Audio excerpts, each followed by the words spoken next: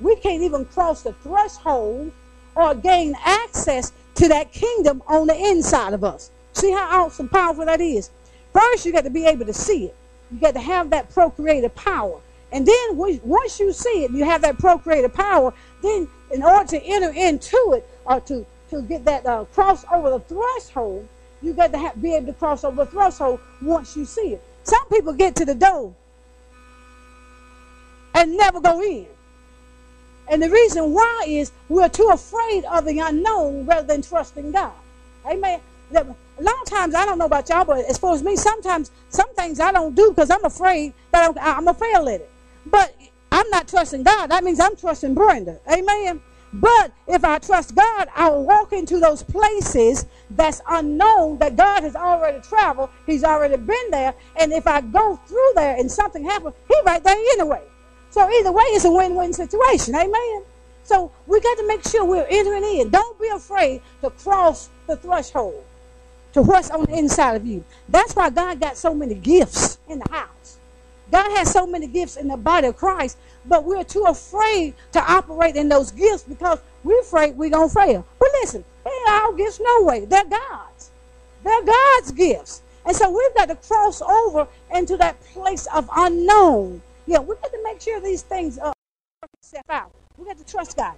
Now, he says, except a man be born of water and of the Spirit, he cannot enter into that power, foundational power on the inside.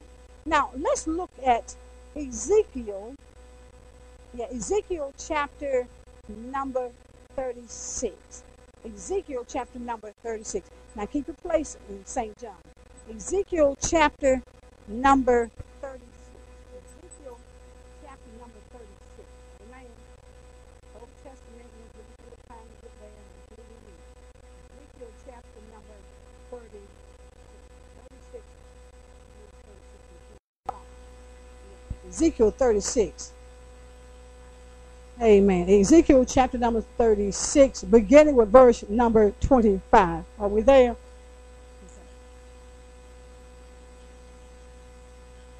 We're talking about the procreative power of the believer.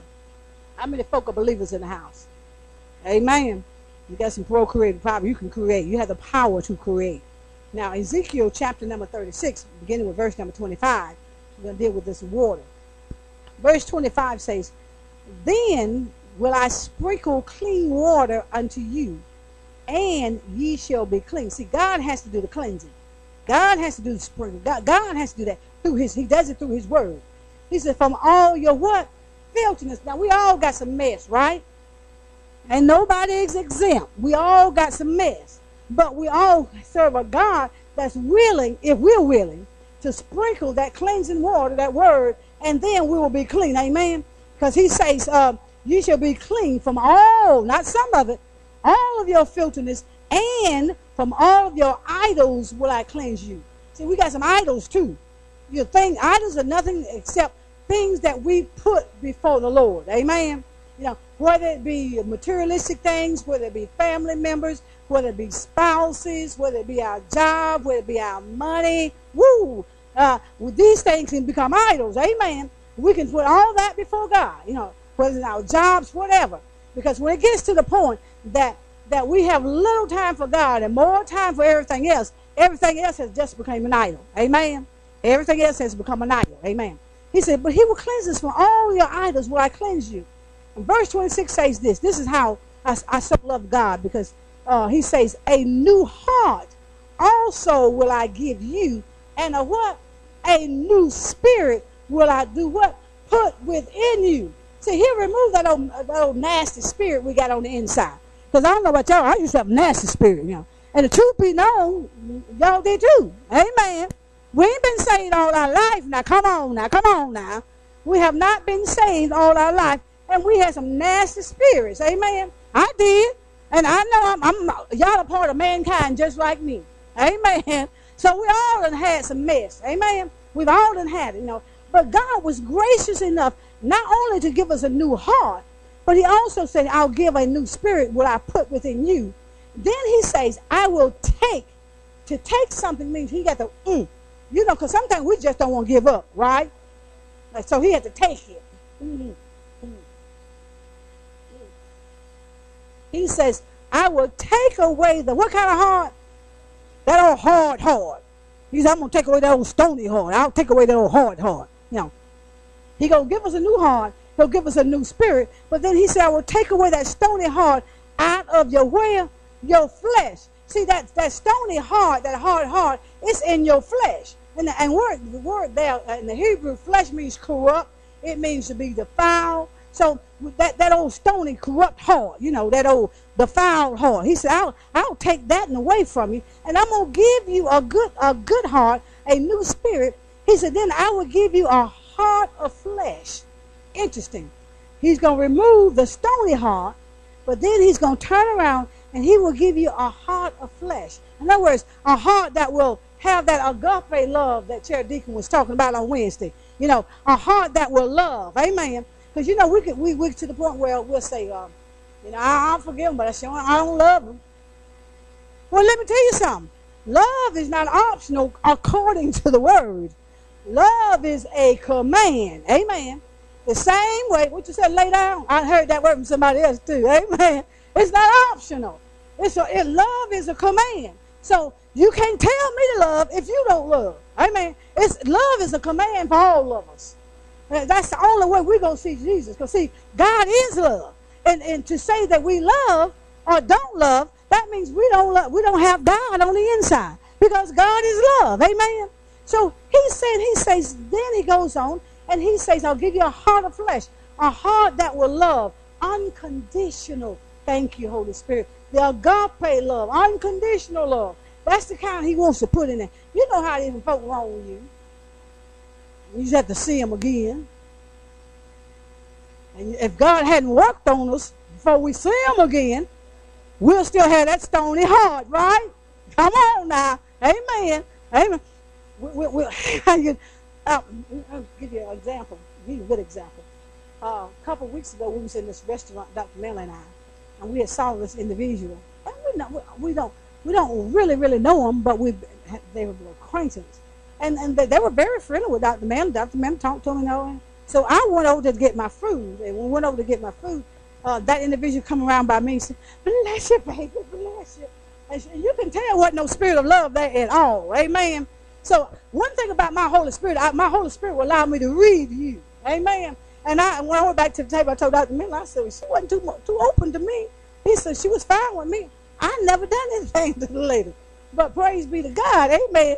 It was Dr. Miller that, well, anyway, he kind of preached a hard word somewhere, And when he preached that hard word somewhere, I happened to be there because I was the wife, and the people were just cheering him on, and all of a sudden she had her hand behind her back and chin red back, and she was hot. And I told Dr. Mann, I said, you'll never get here again.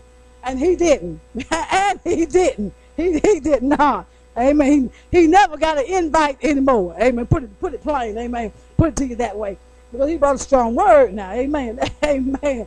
Now, verse 27 in the book of Ezekiel says, and I will put my spirit within you. Watch this. When that spiritual birth takes place, the one that where you crossed over the threshold or you gain access to. Now, verse 27 says, and I will put my spirit within you and do what? What's that? Cause you to walk in my statutes, and ye shall keep my judgments and what? And do what? And do them. See, that's what happens with the transformation of the new birth. That's why he's always talking about having a renewing of your mind. Be not conformed to this world, but be ye transformed. The new birth is a transformation. Amen? So we want to be able to use that procreative power that God has given us so we can tap into this foundation of power. Amen? Now, going back to St. John chapter number 3. We'll go back there. We're almost done. We're talking about this procreative power. Amen. Now, Nicodemus, who is among the people, now he's shrewd. Now, he knew how to get away from the crowd in order to get to Jesus. Amen. But he knew that some things you can't tell everybody because they want to stop it. And so what Nicodemus did, he went by night. He didn't take nobody with him now. He wasn't stupid because he knew how that religious sect believed. He knew how the Pharisees believe. See, he was a part of that group, but he hasn't had an individuality. because now he wanted to know about Jesus Christ. Now, then he said, except a man to be born again, he cannot enter into the kingdom of God. That which is born of the flesh, okay, is flesh. And that which is born of the spirit is spirit. It takes your mind back to Abraham when he talked about the sons. And there he has one because he couldn't wait on God. You know, he has a son by the flesh. But God had already promised him another son, but he couldn't wait on that spiritual son.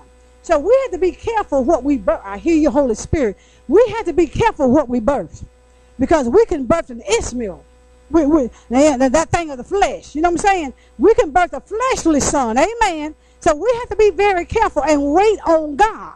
So when we wait on God, we'll birth the right thing. Amen. And it'll come with the right spirit. Amen. All right. Now going back, it says, verse number 6. It says, that which is born of the flesh is flesh, and that which is born of the spirit is spirit. Verse 7 says, then Jesus says this to Nicodemus, because he's a victorious among the people, because he wanted to know truth. He says, marvel not that I say unto you. Don't be surprised. Don't be a place of shock. He said, don't marvel at this, that I say unto you, ye, what's the next word? Must. It's not optional. In order to see the kingdom of God on the inside, you know, that God has already said in Luke 17, that the kingdom of God is within you. He says, you got to have that procreative power that comes from above. That's why oftentimes Christians live defeated lives, and they won't stand for nothing. They don't know how to activate that procreative power. It comes from above. It doesn't come from the earth. See, from the earth, you know, it's just dust. It's rubbish. It's going back. But we want that power that comes from above. Now, our last scripture, let's go to Job chapter number 14. This is going to be our last scripture. Job chapter number 14. I think this is the last one. Job 14. Amen. Yeah, this is the last thing. Job chapter number 14. Amen. Because we're talking about that procreative power and that every believer has. But we have to understand it does not come from the flesh. That a spiritual transformation has to come. That has to be a spiritual birth. That's why Nicodemus, even though it means victory among the people, he missed it. He was still thinking earthly. That's why God tells us to set our minds on things above and not on the earth. Because see, we got to get that spiritual understanding. That's the power we want.